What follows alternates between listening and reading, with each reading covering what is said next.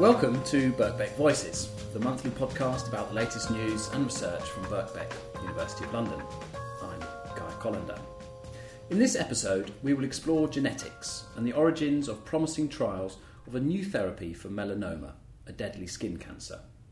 There is also information about applying to Birkbeck through clearing this summer and the college's state-of-the-art campus opening in Stratford this autumn. Our interviewee is Professor David Latchman, a distinguished geneticist and Master of Birkbeck since 2003. Professor Latchman, could you begin by describing how your fascination with genetics began? Yes, I suppose it began at school, where I was interested and sort of fascinated by conundrums in human genetics, sort of the well-known one that two brown-eyed parents can have a blue-eyed child, but two blue-eyed parents can't have a brown-eyed child. And then when I went to Cambridge, that was the subject that I chose to specialise in, and it was obviously one that a lot of work had been done in Cambridge, so I guess that was what sort of promoted my continuing interest. And you studied natural sciences, specialising in genetics as an undergraduate, and then completed your PhD in gene expression at the University of Cambridge. What was it like to study genetics at the university famous for Francis Crick and James Watson's discovery of the structure of DNA, the double helix, only a couple of decades earlier? Well, I suppose it was exciting, but it was also more that what had happened in the next 20 years, from up to the time when I was studying, was how that discovery had been used to unravel lots of other things, like how genes encode proteins, the way that genes are produced and expressed and so on. Various major discoveries about that were made in the years that I was there. So it was all part, I think, of the sort of continuum of excellent research that was going on, and that the Crick-Watson thing was a significant part of. And in the 1990s, when you were researching at UCL, you began studying the herpes simplex virus and its possible therapeutic applications.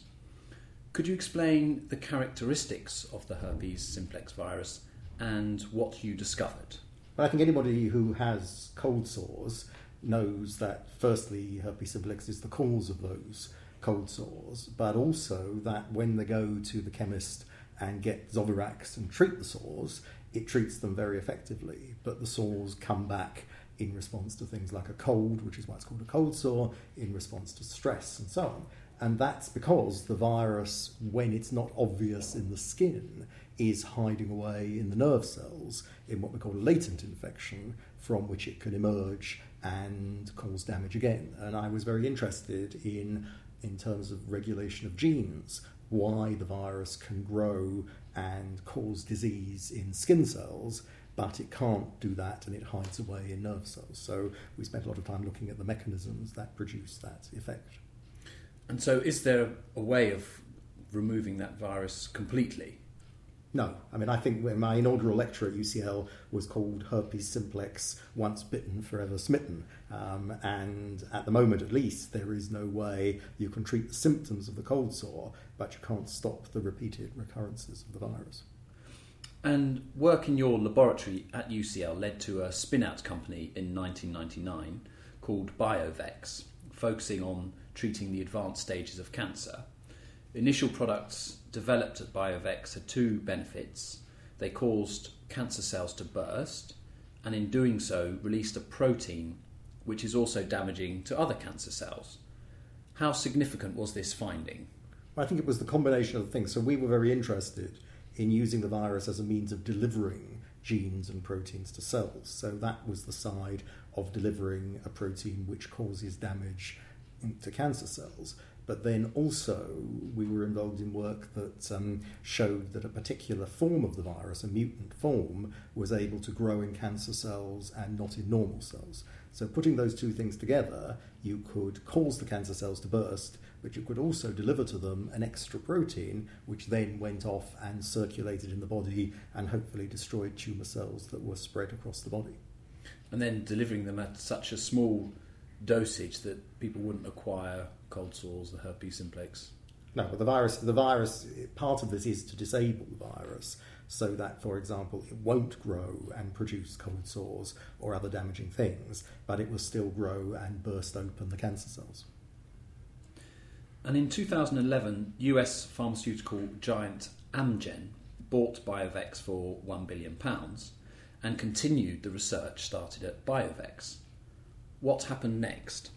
Well, I think what Amgen were interested in was the fact that this product, this means of bursting cancer cells and causing damage and so on, had gone through phase 1 and phase 2 clinical trials, and it was starting the final stage before you can actually use it in patients, phase 3 clinical trials. And so Amgen are continuing and developing that phase 3 clinical trial with a view to, if it's successful in melanoma patients, eventually marketing that as a therapy for melanoma. And earlier this year, Amgen announced results from those phase 3 trials, which show that the drug, based on the Biovex vaccine, may offer a promising approach for patients in the latter stages of melanoma.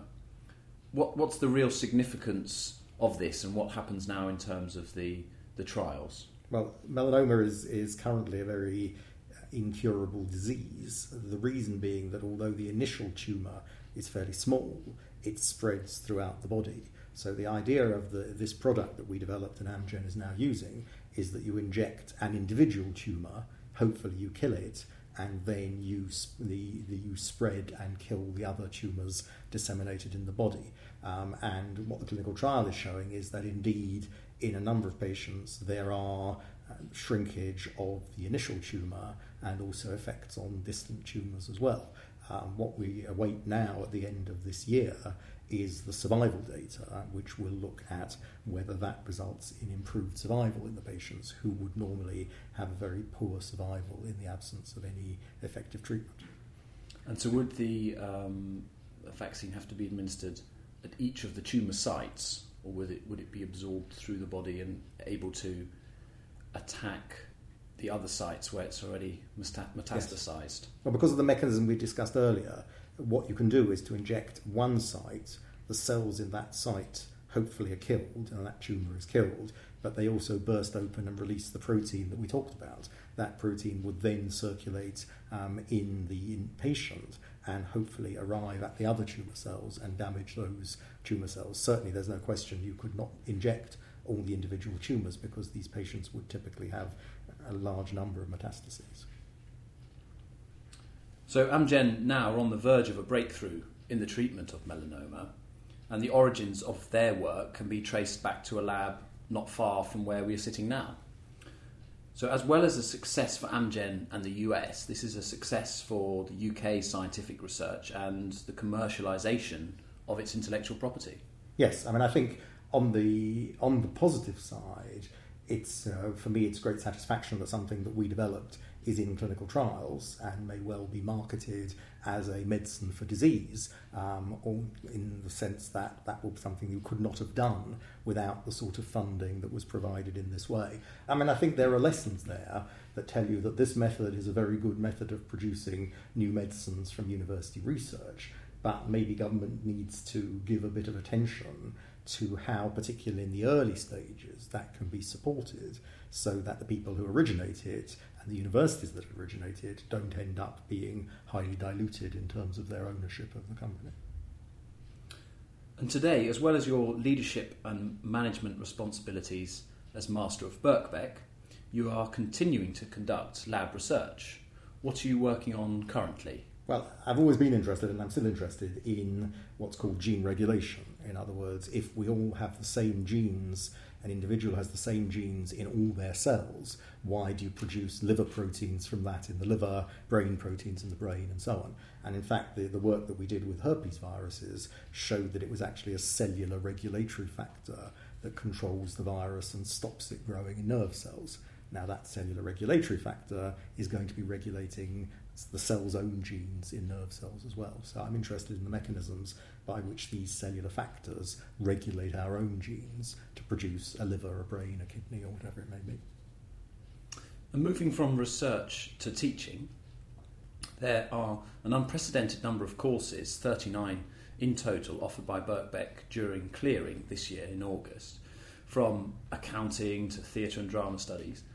what do you have to say to prospective students thinking about studying for 3-year full-time evening degrees at Birkbeck? Well, I think this is a very exciting opportunity, which we've only really offered in the last 3 years, and it's proved extremely successful because it allows students to effectively study full-time equivalent, to finish in the same time as a full-time student, but to be available for work during the day. So the divide between full-time students who study during the day and part-time students who studied in the evening has really been broken, and you can now combine work with study in the evening at a full-time level. And finally, what's next for Birkbeck? The autumn term and beyond. Well, I think what's very exciting, I think is the opening of our new building in Stratford.